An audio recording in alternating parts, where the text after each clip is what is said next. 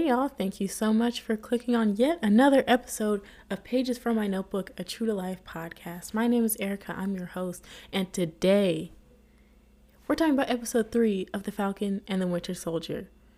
I forget what it's called at this current moment, but I'm calling it Knuck If You Buck, because if you saw the episode, everybody's shooting, we're fighting, gat tone, pistol holding, niggas on your damn street. Like, everybody was trying to get the smoke. So if you want to get into all the craziness that happened in episode 3, keep on listening. All right, episode 3, I figured it out. It's called Power Broker. Not sure how I forgot that because that's like the main theme of this episode, but I was a little bit frazzled in the beginning because the document that I have my notes on, I couldn't find it and I was about to fight. But we got it back. So everything is good. All right, I wanted to start off this recap of episode 3 talking about the end of episode 2 because I don't know if it's just me or if I need to watch these things twice, but certain stuff doesn't click for me. Like, the storyline makes sense like after the fact. What I missed in episode 2 was that we know that the Flag Smashers are super niggas. Like, that's not a question. Like, they've taken the serum, they have it. So that I missed that. I thought they were like trying to figure it out, but they put that together before I did. The second thing was I misinterpreted why Bucky said if Steve was wrong about you, then he was wrong about me to Sam. I thought he said that because the government didn't choose Sam to be the new Cap. But actually, Bucky was saying, if you gave the shield away like it was nothing, maybe Steve was wrong about you as a person not being worthy of it. And thus, he was wrong about me for all the same reasons that I listed in the other episode. If Sam wasn't really who he thought he was, down for the shield, then Steve was wrong about that. Then he was wrong about everything about Bucky, given that he's a Winter Soldier, killed a bunch of people trying to redeem himself, but he's not really worthy of it, etc., etc. At the end of episode 2, Sam and Bucky decide, okay, we're stealing this shit back for our homie Steve. Pour one out one time. I just thought, like, what if they made Steve like those airbrush t-shirts, like when he passes away, like how black people do, where he's like photoshopped into some clouds. Can you imagine? Anyway. Oh, I just thought again, what if they show us Steve's funeral at some point? Oh, damn. That would be really sad, actually, but kind of cool to see. I'm getting off topic. That's what I missed on Glee. No, I'm kidding. That's what I didn't pick up watching episode 2 for the first time, but I went back, read some recap, and got it together. Also, at the end of episode 2, Sam and Bucky, all right, we're going half on the shield, then we'll go our separate ways, allegedly. And they're ahead. They have a leg up on Bootleg Steve and his little friend because they're working with Zemo, who they're gonna... Well, in the episode, they get him out of his situation because he has information on Hydra, who was the organization that was fallen, but hired a bunch of people to replicate the serum so they could do evil things with it, right? Everybody's caught up? We're good? Okay, let's go. All right, so episode 3 opens with a commercial that's sort of reminiscent of like veteran assistance programs that we see today. It's by the Global Repatriation. I feel like they made up a new word. I'm going to say Global Repatriation Council, GRC. Okay, we all know what we're talking about. The part of the government that helps people who were dusted that came back readjust to the climate, right? Right. We see a commercial that, any government would put out trying to advertise its services about what they're doing, trying to get people back on their feet. We realize that because this is a facet of the U.S. government, that Bootleg Steve is basically doing the dirty work behind the Global the GRC. Bootleg Steve is doing the work to get ahead on the Flag Smashers, get the serum back, save America, ? I guess. So we come in with him and Lamar, his little friend, in Germany. So the German man that we saw house the Flag Smashers a little bit in episode 2, who definitely, if they come back, they're going to kill him. Well, actually, I take that back because we learn more about them towards the middle end of the episode. But Bootleg Steve comes in, raids the man's home, and they've been through all the other people that have helped the Flag Smashers transfer, run, be on the run, etc., etc. But obviously, when they get to them, they've escaped, as we saw in that very dramatic scene where the guy got shot a bunch of times, really unnecessarily, because he had time to get on the plane after he did the distraction. But I kind of like this scene because Bootleg Steve's little friend, he was speaking German. I said, okay, hello, period. We love bilingual black people. Period. I don't know. Black men just speaking languages other than English. I don't know if it's because I don't know what he was saying. And you know, when you can understand what men say, like it just frustrates you because it's like, why are you saying this? But in German, it was like, all right. He was getting the job done. And I feel like, I really hope Lamar is not evil like Bootleg Steve is, because that would really break my heart. And the last thing we need in this day and age is more black villains. I mean, maybe. But you know, like in the terms of the show, like with the racial themes, like can we have black people like save the day for once? I mean, we do that anyway. You know, I'm getting myself into a circle, but basically I hope he doesn't turn into something evil like Marvel likes to do with all of its people. Bootleg Steve, he starts cussing at people, which not very Steve of you for someone who claims to have been Steve's baby daddy's dog walker's hairdresser's second cousin twice removed, best friend. Like, it's not giving what Steve would have gave, right? Language. Anyway, so sorry, I just do not like this man. Whose man's is this? Whose set does he rep? The United States government, and that's the problem with it. But anyway, let me not go in too hard on Bootleg Steve, because I could be here for a long time. He's got a little too much dip on his chip. He's stepped into this role, and he's out here cussing at people, holding people up, like tying down hostages, trying to be all big and bad. And he tells the German man, "Do you know who I am?" And this is the first this is the first scene where they chose violence. This whole episode, people were on 1,000, because Bootleg Steve says, "Do you know who I am?" The German man looks him up and down, spits in his face. New York versus Pumpkin on Flavor of Love. That's what it gave me. And that's also why there has to be black people in this room, because it gave me New York versus Pumpkin. And you're rooting for Pumpkin. No, let me stop. We're going to switch it to where Bootleg Steve is Pumpkin and the German man is New York. But you know what I'm saying? But the whole spitting thing, that's what it gave me. The man says, "I do know you, and I do not care. I do not give any fucks," which is like, just give it up. Pack it up, Bootleg Steve. You can't compete where you don't compare. And you very obviously cannot compare to Steve.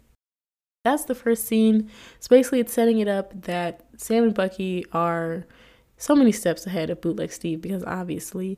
And I just want to say that Lamar's costume is way better than Bootleg Steve's, which it's what he deserves. It's very much what he deserves. From here, we go to another German city, I think Berlin. We're reunited with our favorite heroes, Sam and Bucky. So they're visiting Zemo in prison. And essentially, he should be in there for life because of all the chaos, turmoil, upset, basically pot stirring that he did throughout a majority of the Marvel Cinematic Universe, which is kind of iconic if you think about it. But he deserves to be locked up, okay, for what he did to everybody. We see Sam not really too much here for this. Bucky is trying to break out very hardened criminal from jail, which essentially he's doing to help the greater good, which is kind of debatable because really this mission to take the shield back is a little selfish, but also Bootleg Steve and the U.S. government doesn't deserve, which is also sort of the arc that we saw Steve go through, the real Steve, when he was deciding if he still wanted to fight for America and what it stood for after how it treated his friends. So there is that sort of two different underlying messages about really why they're doing what they're doing. Sam is still like, this is crazy. But Bucky's like, I got this, just let me do this. He can help us. This scene, we see Bucky go in to speak to Zemo. Somehow they get permission to do that. I guess you can have visitors in maximum security prison somehow. But we see Bucky go in, and this scene is really cool because we only see one angle of it, and what actually happens is much deeper that we learn later in a flashback, which I really love. That kind of storytelling in TV shows. It's really cool to me.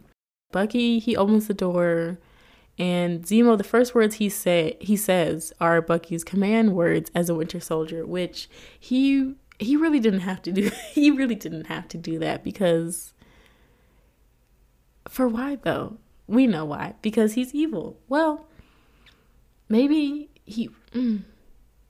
this is hard. See, after seeing this episode, and admittedly, I have not seen the other movies that he was like featured acting in, like the actor was in. But from this episode, he is really funny. I really like him. But I don't know. That's a testament to good writing and good acting. Because had I seen all the other movies where he was evil and like now me really liking him, that's talent. So Zemo comes in off rip saying Bucky's command words, and poor thing, he's been through so much. Like, he really didn't have to do that to him. He has his moment, but he's like, we need you and your knowledge so we can beat these other dudes, get the shield back, yada, yada, yada.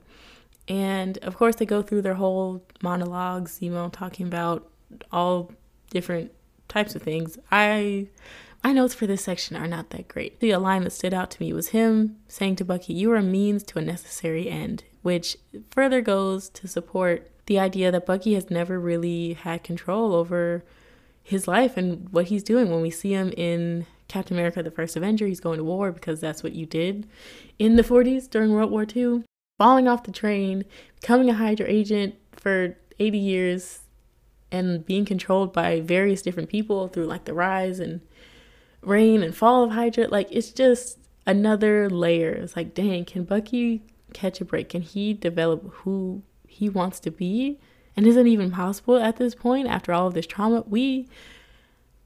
It's a lot. It's so much. But I thought that was really a good example of building that narrative. In this scene, we only see him and Zemo talking, and then forgive me if I'm misremembering because there was a lot going on. But basically, we switched back, I believe, to Sam and Bucky talking about how this is crazy. They're in like a garage of some sort. Bucky is like, you just have to trust me on this. Like, he is our only way that we're going to win this thing. And Sam is like, you're talking about this really like too calmly. What did you do? And so then we go to the flashback of how Bucky got Zemo out of his cell. This Rube Goldberg of unfortunate events. So basically Bucky, he's walking past these two prisoners playing chess, and he drops a note in one guy's lap that says, he's going to kill you tonight, kill him first. And it's this white man and this black man, and he just looks up at each other. And the white dude jumps across the table, just hands on the throat, choking out the black guy. They're fighting to the death. Like, immediately, everybody is here and ready to fight. This episode, everybody is choosing violence.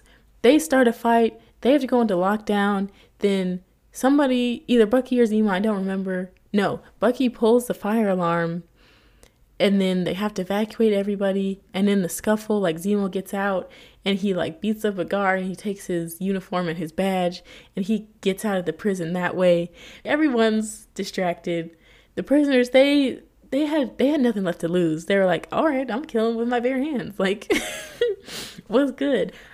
You know, the imagery of a white man attacking a black man, I didn't really appreciate, but I feel like it could have been white on white crime. Like, we need a little bit more of that. No, I'm playing. There's all this commotion, and Zemo successfully escapes from the prison. And so we're taken back to the current scene, which is Bucky and Sam in a garage. And Sam is like, what the hell? Like, what are you doing? This is incredibly illegal, incredibly crazy, because the dude we broke out of maximum security prison is crazy. So Sam's, he's not really understanding the logic here. But Bucky is like, remember when Steve and y'all went on the run for me? Remember that, bestie? Remember that, boo?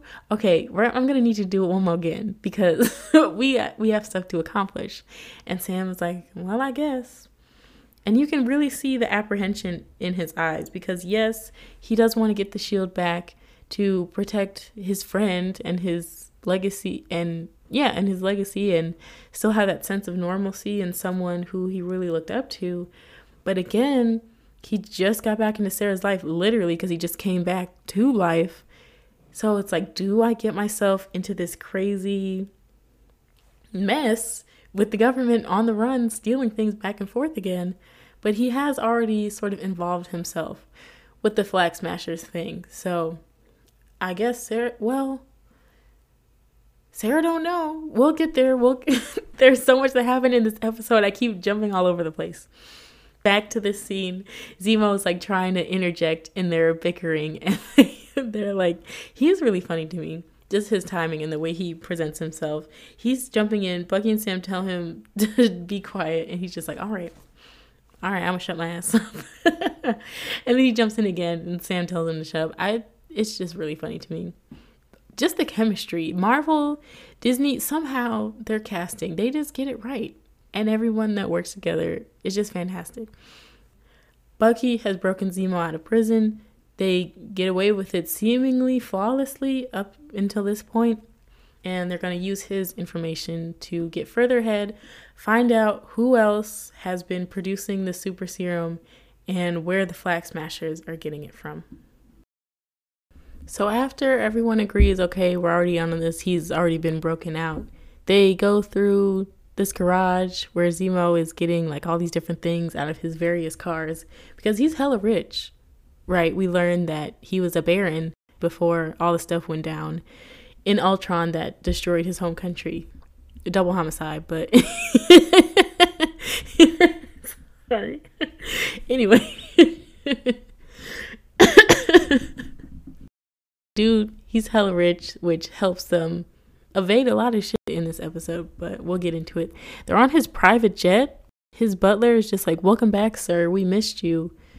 Nobody's questioning why he's out of jail. Like nobody's blinking an eye at this. Nobody is like that concerned or like wondering if things are going wrong. But I guess that's being rich and white for you. I don't know.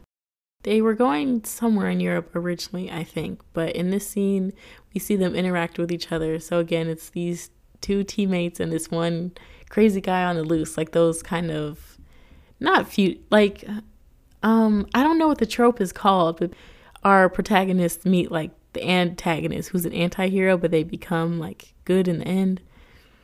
I don't know what that's called, but that's the vibe that's going on. Somehow he's gotten Bucky's list of amends out of somewhere, and he starts like reading a name off of it, and Bucky in like 0 seconds again chooses violence, just hand on the throat, says, if you touch that again, I'll kill you.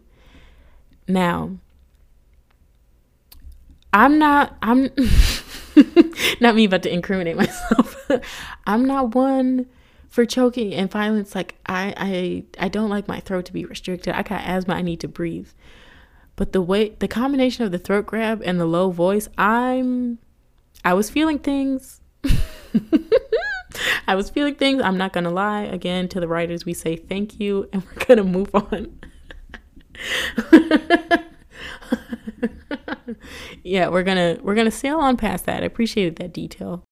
Yeah, we learned that Bucky's notebook that he has his list of names in was actually Steve's, that he was writing down all the things that he missed and needed to like look up in culture when he got out of the ice, which is like sweet, but also incredibly heartbreaking because he is holding on to Steve in little ways that he can.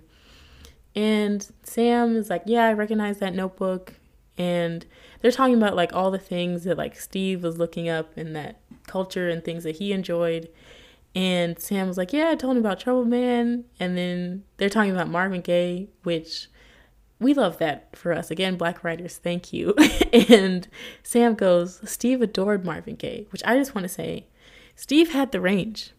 He had the range. He may have given up his two best friends to go live in Jim Crow era with Peggy, but he got it together. he I'm still mad about that, but he had the range. King of taste. Also, in this scene, we have Zemo talking about how the idolization of superheroes or just powerful figures gets us into a lot of trouble, especially in America. He's talking about how we idolize super soldiers and then we forget that they're human and we forget their flaws and we overlook them because of seemingly all the good that they're doing. And these people become icons and they have this unchecked power.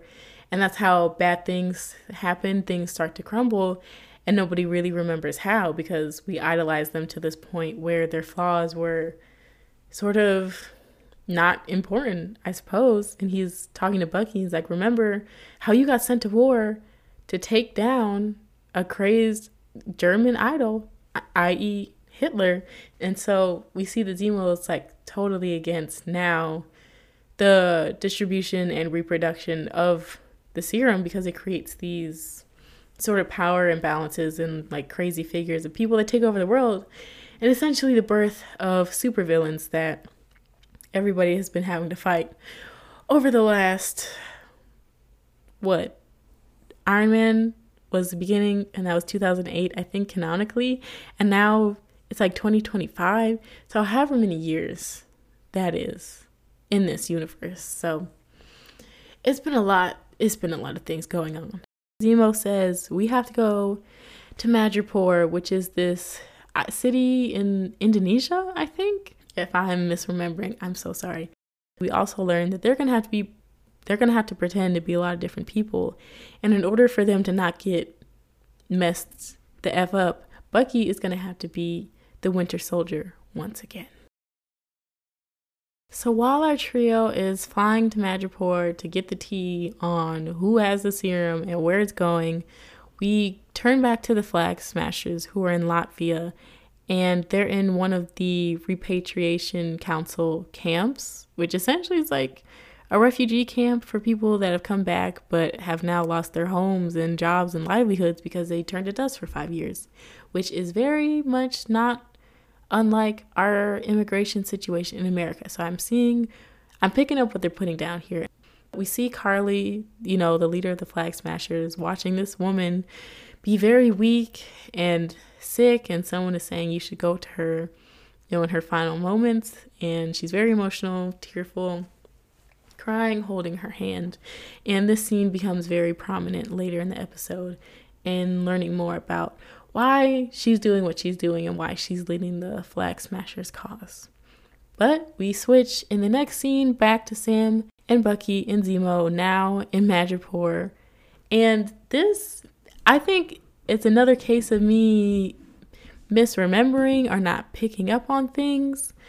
They have to go to this club and meet this woman named Selby who has Hydra info connections and knows who is supplying the Flag Smashers with the serum. I believe they established that before we get there, but that's also part of obviously knowing what happened because I watched the episode. We get to the club, and this is one of the scenes that we've seen in the trailers and promotional images. To me, they get to the club, it's giving Grand Theft Auto, it's giving Dance Central 2. Those are the vibes. I mean, it would be fun, but this Madripoor place, it's kind of ghetto, but kind of cool. It's like cyberpunk. It's giving Tokyo Drift, but with a lot more guns and crazy stuff. So they're walking on the bridge before we get to the club. Sam is he has to pretend to be this other dude named, I don't remember. He has to pretend to be this other black guy who apparently is cool and has connections, which of course we all look alike, but the picture, it did kind of look like him a little bit, so it made sense. But Sam was in the suit, I look like a pimp, and then Zemo goes, only Americans would think a well-dressed black man looks like a pimp, which is okay, all right, period. He's getting more points. He's getting more points in my book. He's funny, pertinent, on point. Zemo, he's cool with me at this point. Okay, he gets a little shaky in the middle, but we're going to keep going. Oh, Sam is pretending to be Smiling Tiger, but he's just some other guy involved with this scene. Somehow, some way that Sam kind of looks like, so that's what they're going to use to get in. And then Bucky is going to be doing his Winter Soldier thing because apparently, like, showing off a product of the serum is like a flex, which gets them into places. And it's like kind of like cool points, I guess. I don't know. But we do see them get in the car and drive into the city. And on one of the walls, we see it painted Power Broker is watching. And Power Broker is another that Marvel loves to do, another mysterious figurehead who has all the power and all the answers and can essentially solve or plays a huge part in what we're doing, why we're here, how the story progresses. So this Power Broker character comes into play a lot more throughout the rest of this episode, which it already feels like so much has happened, but there's so much yet to happen. They said an hour, okay, bet we're gonna put all of this into here, which again is why I'm mad there's only 6 episodes, but kind of good because a lot happens within them, so there's a lot to digest and to feed us until hopefully we get a second season or a movie or both. They get in the club, it's not really popping. Again, they're dancing like GTA characters. like in the background is kind of yeah. They didn't get a lot of extras. They get in the club, it's basically full of thugs. No, that's like, I feel like a white lady saying that, but basically a bunch of dudes with guns in leather jackets, bald head, scars, beards, tattoos, just a rough crowd, obviously dealing in illegal things. So Zemo has beef with this Power Broker character, as he would, being a rich white man. That's what they do, is create beef with other rich people. This Selby lady is Zemo's connection to the Power Broker because of Hydra. Like I mentioned before, Bucky has to pretend to be the Winter Soldier again and comply to Winter Soldier-y demands, I'm assuming to establish authority so they can get access to Selby, and everybody knows that they might not have all the guns, but they have a ginormous weapon in the form of a human man with a metal arm. So we see Bucky basically almost kill these dudes in his Winter Soldier way because Zemo told him to, and that's what they had to do to get access to where they're trying to go. And it was of course it was sweet because my men, but Sam asking him if he was okay, because we know that Bucky is in therapy trying to work out and hasn't been, well, at this point, I don't remember how long ago the final fight in Endgame was from this point, but I'm assuming he hasn't been fighting literally physically in quite some time.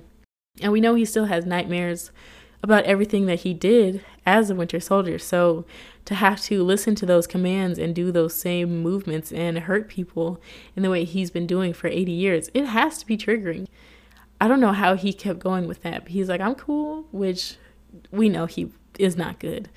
But it gets the job done, and they get to go to Selby, a white lady with her little I Got Mixed Kids haircut. Well, with a dash of like,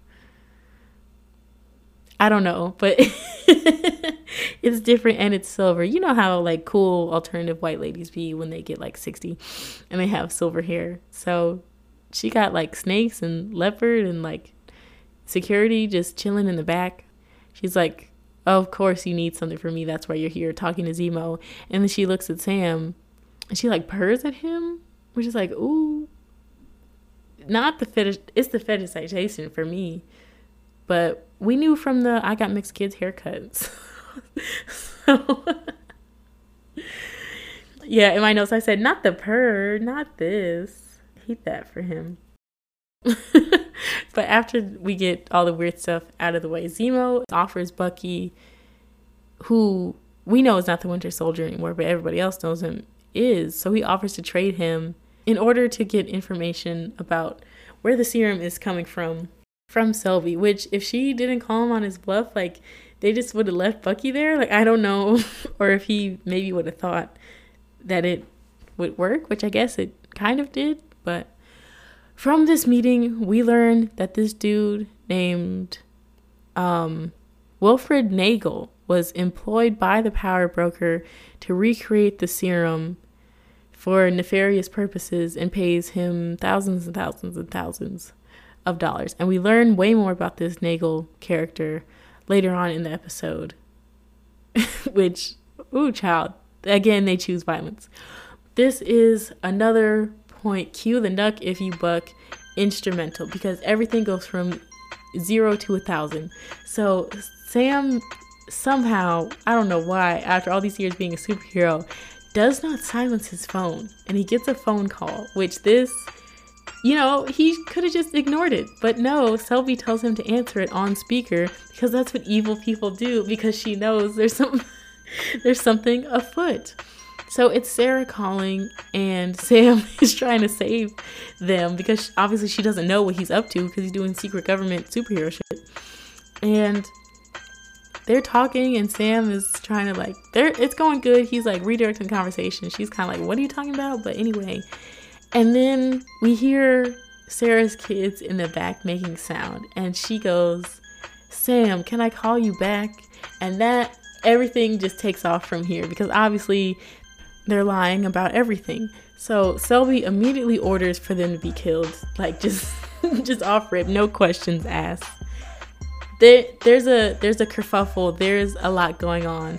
Her security is running around, and then somehow, I don't know if they shot her by accident, but a bullet comes through a window. Selby gets shot in the chest. She's out of here. Sam, Bucky, and Zemo are they're booking it, and they escape. But in 2 seconds, they are wanted for murder. Someone gets a text on their phone that Selby is dead, and there's this huge bounty over their heads.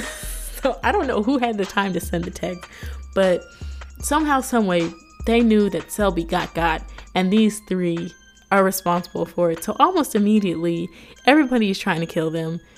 They walk out the club, it's just shots. It's shots everywhere. And I honestly, if this was real life, they wouldn't have made it, because literally everybody on the street is locked and loaded and ready to fight, and we're shooting at them. And they are basically cornered in this alley, and they weren't even really running too much. Towards the end, they were slow walking, which I don't know how they had the confidence to do that. I guess if you fought in the apocalypse and came back, there's not much left that could scare you, but we think that they're cornered and that they're gonna get got. But then all of their shooters drop dead, and out from the shadows, we see Sharon, gun in hand, cocked, loaded. She shot the sheriff and the deputy. We saw it was her. We know it was me. And this is a shock to Sam and Bucky, because the last time they saw her, what was her last appearance? Oh, I don't know. I don't remember. Was it the movie where she kissed Steve? Which is kind of weird, because he's her second uncle or something. Anyway, child. Oh, they're cousins. Because she was Sarah's niece. Sarah's Peggy's. Sharon was Peggy's niece or something. And she ended up kissing Steve. But I guess at that point, Steve hadn't gone back in time. So, we don't know about anything about Steve's life with Peggy. So I don't think that they had kids. Because they would have definitely came and, been a part of this. I'm not this rabbit hole. I just went down. But basically, Sharon, she's been on the run this whole time. Oh, from Civil War was the last time we saw her, which I guess was the last time she kissed Steve. I need to watch these movies, child. I know what happened, but I didn't see it, so I don't really know exactly what happened. But she got that thing on her. She saves them, and we learn that she's off the grid. She's still on the run, and she can't step foot in the United States, because she would immediately get arrested for all that they did in Civil War, while Bucky and Sam were pardoned. So from the alley where everybody almost died, we go to Sharon's loft, and we learn that she is a super rich art dealer now, who has the original paintings of the Mona Lisa and all these famous artists. And we learn that all the paintings in museums are actually replicas, and Sharon has all of the real ones, I guess. But it was really funny because they had Sam like not believe it, and he pulls out his phone and Bucky walks by and say, "What does Google say?" Which is really funny because Bucky's the one that said all the art in the museums is actually fake. So again, we have our boyfriends, our partners, Sam and Bucky, our heroes. Having that little witty banter, Anthony and Sebastian coming back out. We love to see it. From here, after we learn about Sharon's backstory, and she's kind of hardened and mean. I don't know if she was mean this whole time. Again, I'm sorry, I haven't seen the other movies.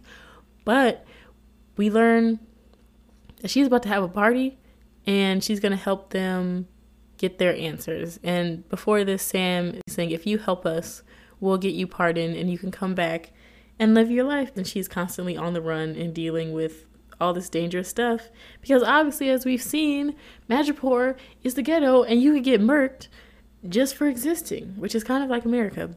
We see Sam getting changed for the party. We see his little chest out, his little brown skin, arms popping, muscles, back looking good. Okay, how you doing? Anyway, we say thank you to the writers for showing us, because it wouldn't be a Marvel production if we didn't see muscular men without clothes on. It's a part of the formula. It would not work without it.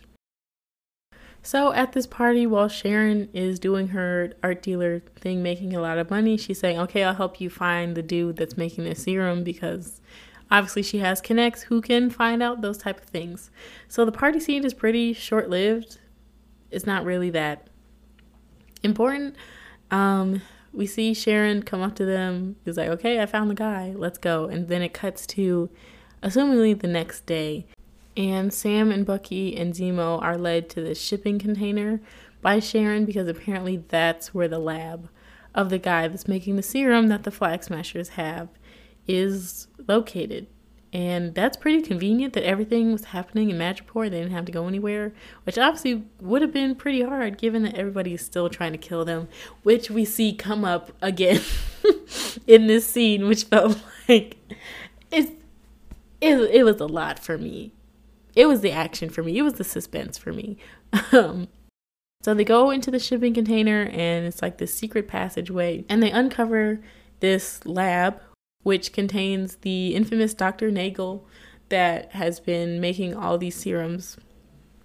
And they sneak up on him, and they just come out guns loaded, and they're here to get their answers, period. It was giving very much SVU, very much undercover cop. So Nagel is just doing his thing, and they get him cornered, gun to his head, and he's saying, I'm going to need a counter offer better than what the power broker is giving me for me to spill the beans. And then Bucky is like, say less, and literally puts the gun against his head. He's like, all right, okay, I'll talk. But while this is going on, the bounty hunters have found them, and they're trying to find which container they're in so they can murder all three of them and get the bounty for them supposedly killing Selby. And again, so much is happening at the same time, because Sharon is on the lookout, right? And she is single-handedly every single one of these bounty hunters up, like left, right, up, down, choking them out, stabbing, kicking, like flipping over, shooting. She is just on it. And I don't think I've ever seen so much murder in such a quick succession. And just casually, she's like, okay, this is a problem. But she's just like casually killing all of these people. And they just keep coming. Like, everybody in the city has learned that they're here. So it creates this like very suspenseful, obviously it feels like there's a timer ticking over the scene, even though there's not, because they're on the inside having an interrogation, and dude is being all slow and dramatic, and Sharon is out here doing the 1-2 punch combo on like 15 different dudes that keep just coming and coming. She's like, hurry up. But while she's fighting off all the bad people outside, we learn Nagel's backstory, which was that he was recruited by Hydra to make the serum, and then after Hydra fell, the CIA recruited him to make the serum, which, inside job, hello. And they didn't really get anywhere. But then he says that the CIA had a sample of a sample of blood from an American that had stable traces of the serum in it. And Sam and Bucky share a look with each other.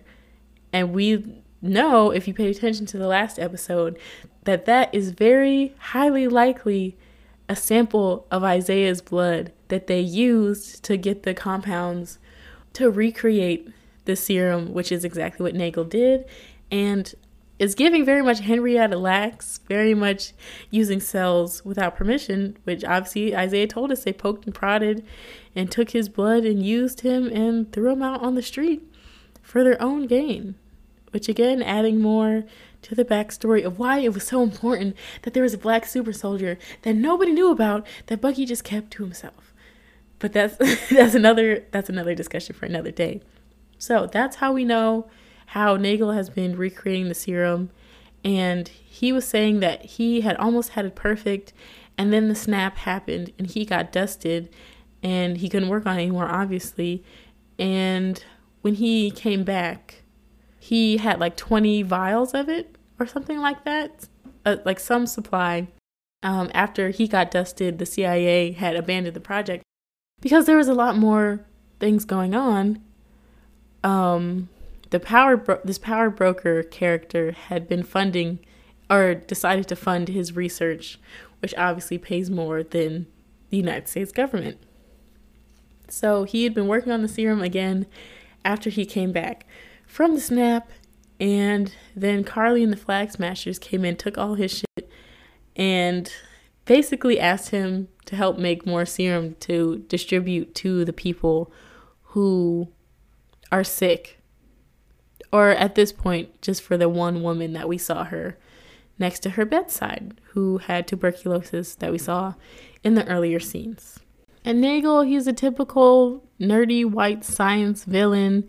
He figured out how to make the serum, and he had all the answers, and he said he felt like a god because he could play with genetics and blah, blah, blah, all that stuff that evil villains with scientific knowledge basically do. Pretty typical. And meanwhile, Sharon is, of course, still just murdering people and telling them, like, okay, time is up, we gotta go. And again, everything, it was already on 1,000. Now it's on like 6,000. Everything goes so fast. Sharon busts in, is like, we're out of time. Zemo, this whole time, has been like walking around. He takes a gun. He shoots Nagel in the head. He's dead. Everybody is running around. They're like, why would you do that? Because we need him, like anything else that he knew. And a lot of stuff happens, but essentially there's one bounty hunter who has like this bazooka gun somehow, because in Madripoor it's literally GTA, and he's on top of the other shipping containers. He shoots it at the one that they're in. Everything is on fire. Things are blowing up. We don't know how this is going to end, because of course they're in a science lab, and in every show with the science lab, it blows up, and you don't make it out of that. So you see, there's so much going on. I was literally screaming at my television because I don't know if I'm just sensitive or dramatic, but there's so much, and I don't know how else to expend my energy but to scream. I had to scream. So the crate blows up. Shit is like everywhere, hitting the fan.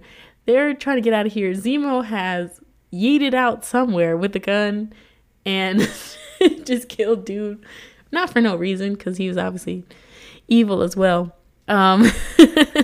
Again, we have a funny moment with Sam and Bucky, like, arguing about which way to go. He's like, I said go to the left. And Sam's like, it's in every action movie. You go to this plan, which is just so funny to me. So while they're fighting, they're still fighting off the bounty hunters at this point. They were not deterred by the huge, gigantic explosion and fire of chemicals. They're still trying to kill everybody so they can get this money. They're fighting everybody, shooting. Bullets are flying. People are running. Like, nobody knows. I don't know what's going on. I would immediately perish because how? There's so much going on. Just bodies everywhere. So Zemo, he pops up again somehow, and Oh, how did he do that? In my notes, it just says he blew up the rest of the people. I don't know if he had...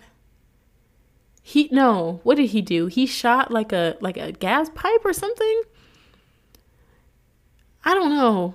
So Zemo, he saved the day. So essentially all the other bounty hunters that had found them are now dead, blown up, shot, whatever. And the three of them get in a car and drive away, and Sam's like to Sharon, "Are you sure? Like, you don't want to come with us and like leave this life behind?" And she's like, "Nah, just get me forgiven from the government and we'll be all right." So they pull off skirt, hop in the ride, and Sharon just casually walks away after like this crazy scene with all these dead bodies. Like, who cleans this up? Is this just normal for Madripoor? Like, is everybody used to this? Does their police department just not exist? Either way, everybody just like, okay, well, that was that. Everybody goes their separate ways, but we still follow Sharon. And we see Sharon just get in this car, which somehow has pulled up and is completely safe and fine, you know, after all of that had happened. And this lady opens the door and Sharon goes, "We've got a big problem." And then the scene fades. So I have many questions. Obviously, Sharon is this hardened, on the run, like art dealer, criminal, hasn't seen her family. She gives me very much Quinn from Scandal. Like, her whole life got blown up, literally, because her boyfriend got blown up. And she just has this new identity as this whole different person. So is she evil? Is she just trying to make it? Is she setting them up? Is she going to turn them in? Like, is their alliance still there? There are so many questions to be answered. Woo, child, that was too much for me. Honestly, it was bordering on too much. Everything happened so fast. And as evidence, because only a couple scenes, and I sat there and talked for an hour because of the sheer, I don't even have a word to describe it. I don't know how anyone is going to get out of this. What is the resolution? Who is going to win? I don't know. Let me calm down. After everybody pulls off, goes their separate ways, after literally however many homicides had happened on that day, in that time, on that shipping dock, we're taken back to the Flag Smashers. Oh my gosh, I'm just literally thinking about everything that just happened. Like, how is that even just allowed in that city? Nobody is concerned. I can't. This is fictional. But like, my brain, I just can't wrap this. Oh, this show is so good. We're back. We're back. This is why I love this, because I can just sit here and talk to myself, and I'm talking to other people as well. I love this thing we have here. Same time next week. Okay, finally. We're back to the Flag Smashers. Still, I'm assuming in Latvia. I don't know where that is. Child. No, I was good at history. I can't even say because I was bad at history. But Carly's talking to some dude. I guess another Flag Smasher. Have we met him before? I don't really remember. But we get more of the backstory here, which is kind of convenient, just them talking about all that's happened to them. And I think that's interesting as well, because while all this stuff is happening and all our heroes and characters are in different places, we forget that there are still real people. And the Flag Smashers especially, even though they're confirmed to be super niggas at this point, like, they're just people that wanted to help their friends and family and other people like them who were poor and forgotten and had their lives upended literally by the snap. Even though they weren't the ones, they got obliterated for 5 years. We learn that Madripoor and this power broker guy offered them the only way to survive because they got kicked out of their housing when all the people came back and didn't have a way, to provide for themselves or a place to live or a livelihood or anything like that. They had to go to Madripoor and be serum dealers from this power broker character that had enough money that helped them survive. So Carly's goal was to give the serum to people in the camps and to that woman who we saw earlier, whose name was Donya. Yeah, so she wanted to give the serum to the people so they can be able to save themselves and have superpowers. Because obviously, if they can't survive being a regular person, might as well be able to like jump off a building and run really fast because that'll help you. But honestly, it makes sense when you have no other options. Might as well try some crazy shit and just use your power to get you where you need to go, because that's how everyone else around you has prevented you from getting what you need done. So why not be evil too? But they're really not trying to be evil. They're just trying to survive. So now everybody knows that Selby and Dr. Nagel have been murked, and they essentially have the last of the serum. They, the Flag Smashers. And the power broker is coming after them because I guess the serum is the way the power broker is making their money as well. So everybody's after the Flag Smashers because they have all of the serum, and the Flag Smashers keep moving from place to place.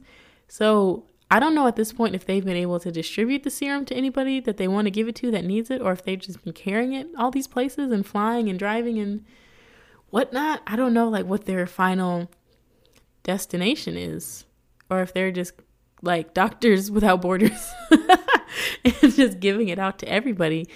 But if that was the case, I feel like we would have seen a lot more, I guess, news stories about like just people becoming super and getting superpowers. But maybe this is still under wraps. I don't know. Where's Torres at? Because he knows about this. Where is he? Actually, wherever he's at, he needs to stay because I don't want him involved in all of this danger. I really like him. But everyone's after the Flag Smashers. They're just trying to help their homies come up and survive.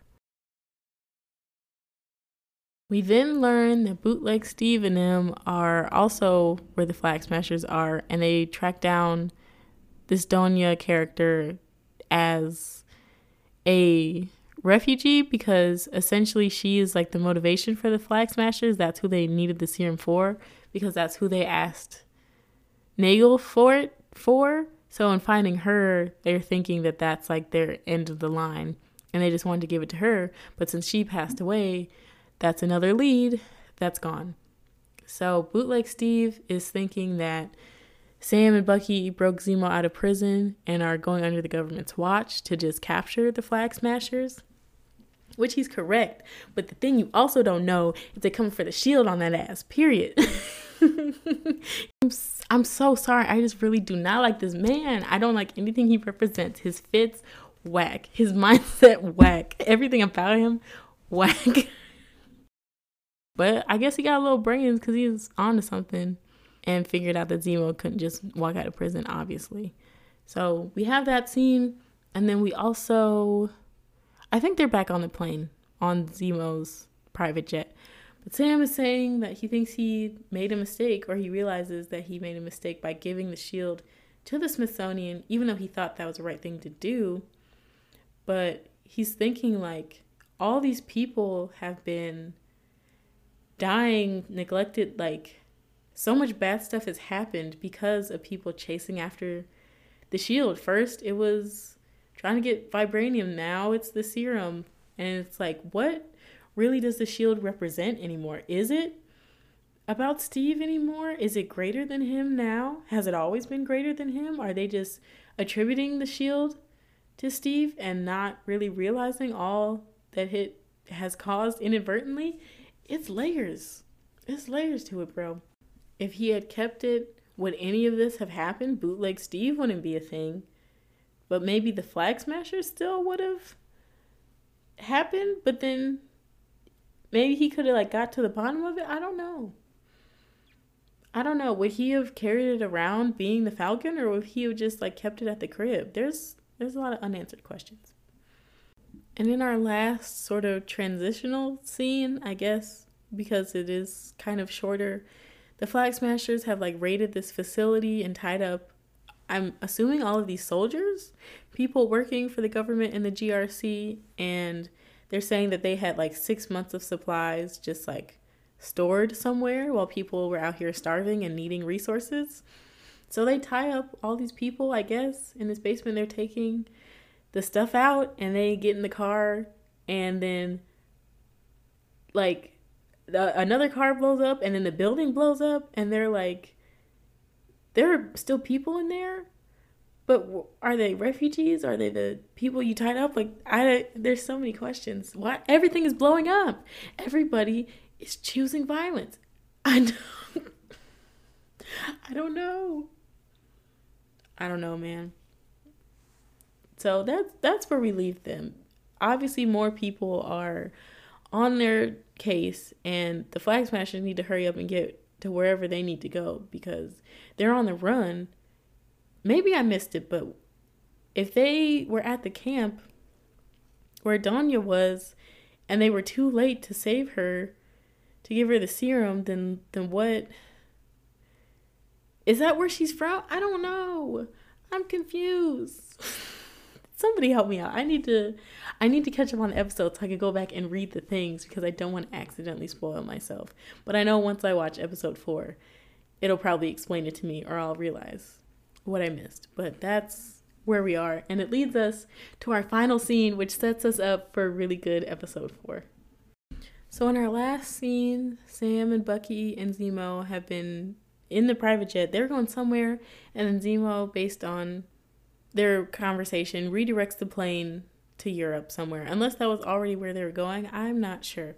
But they go to a different location, and they land, and they're walking through the streets, and Zemo's talking more about how his home country, Slovakia, after Ultron, is basically destroyed, and everybody was like turning to cannibalism, and it was just really bad. And he was like, I bet none of you Avengers came to visit the memorial site. And they was like, damn, we surely did not. So we learn more about why people are the way they are and how all these things have affected them. And that does go back to the conversation of what does this shield represent?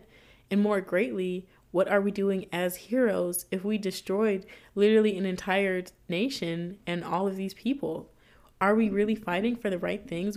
Why should we be fighting at all? Are we doing more harm than good and trying to do good? And that's the ultimate plight of the superhero. And that's why these stories are so successful, because there's no right answer. And it depends based on the type of work that the hero does and their powers and their situation and their backstory and their reasonings. I live for this. Oh my gosh. This is why I don't mess with sci-fi except for superheroes, because they're still people most of the time, or they have like human-like elements, or they're telling like human-like stories through supernatural means. Like, I don't want to read about robots and aliens and like whatever Game of Thrones is about. Give me real people that I could see and that just stumbled across superpowers. Give me that. Oh, I love superhero content. I love this. I love this for everybody, that we all get to enjoy this at this time in history. Let me stop standing and finish this episode because I've been here for over an hour.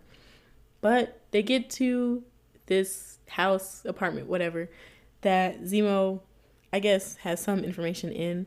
And Bucky's like, I'm going to take a walk. Because as they're walking up, we see him look down. And he retraces his steps and he picks up this bead on the ground. And if you are a super fan, you know what this is. And I didn't realize until the next scene. Yeah, we see Bucky picks up this bead and he walks back. He follows some path and he starts talking up in the air. It's like, I know you're here, or whatever he said.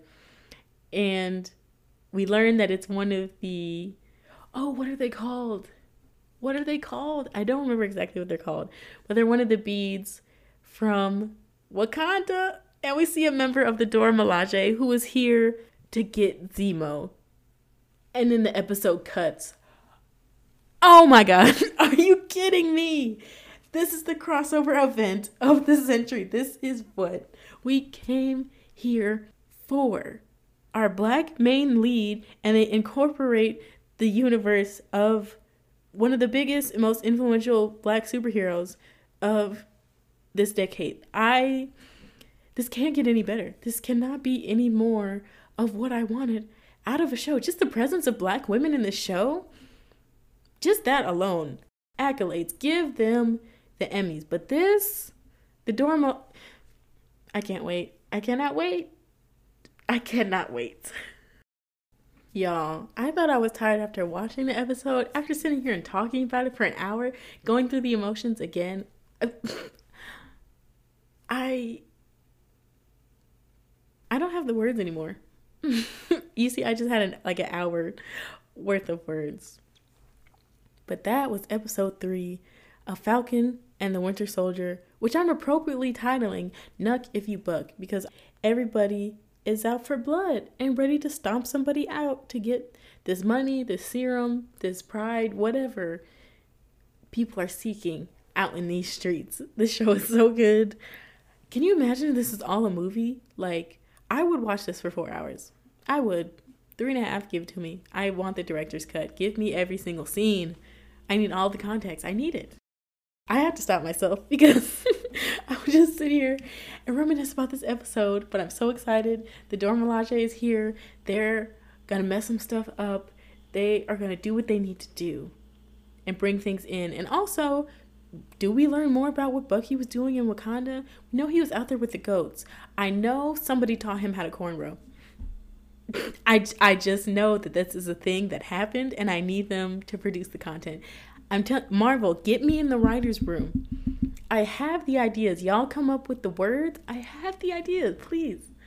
I know they taught him how to cornrow. I know he can do the electric slide now. I just know it. Oh my gosh. But yes, that was episode 3, titled Power Broker. Do we meet this person? Is it just like The Wiz? It's just some figure behind a curtain? Is it a white man? Probably. Is it Sharon? Oh, can you imagine? Not me writing the plot. Not me writing the alternate universe. Oh my gosh. Wow. Y'all let me know what you think about this episode in the comments. Share it with a friend so we can get the conversation popping. And I'm going to be really interested to see when the final episode is out, which is that this week? I'm recording this in April. So, yeah. Oh my gosh, that's this week. That's crazy. Why does it have to come out during finals, though? That's really rude that I can't dedicate all my time to talking about this. But I can't wait. I'm about to watch episode 4 right now. But again, as always, thank you so much for clicking on this episode, for listening, reviewing, ranting, raving, recapping with me. That's basically all the podcasts I listen to nowadays, is people talking about shows that I love, and it feels fun. It's more like watching it with a friend as opposed to by myself, which is how I watch everything because I live alone. Yay. So I hope I was a good companion for you, talking about the episode, reliving the episode. I should probably rewatch this because there's so much I probably missed, but I really can't wait to watch this series all the way through. Once everything is out and pick up the little things I missed, girl, it's going to be everything. Let me stop talking and get on to episode 4. Thank you so much for listening to this episode, and we'll see you again next week. Bye. Pages from My Notebook, a true to life podcast, is a passion project by yours truly, Erica Barnes. Read episode descriptions and more at pagesfrommynotebookpod.com. Follow the pod on Instagram at pagesfrommynotebookpod and like the pod on Facebook at facebook.com/pagesfrommynotebookpod. You can support the pod monthly via Anchor at anchor.fm/Erica-Barnes/support. I hope to have you listening again soon.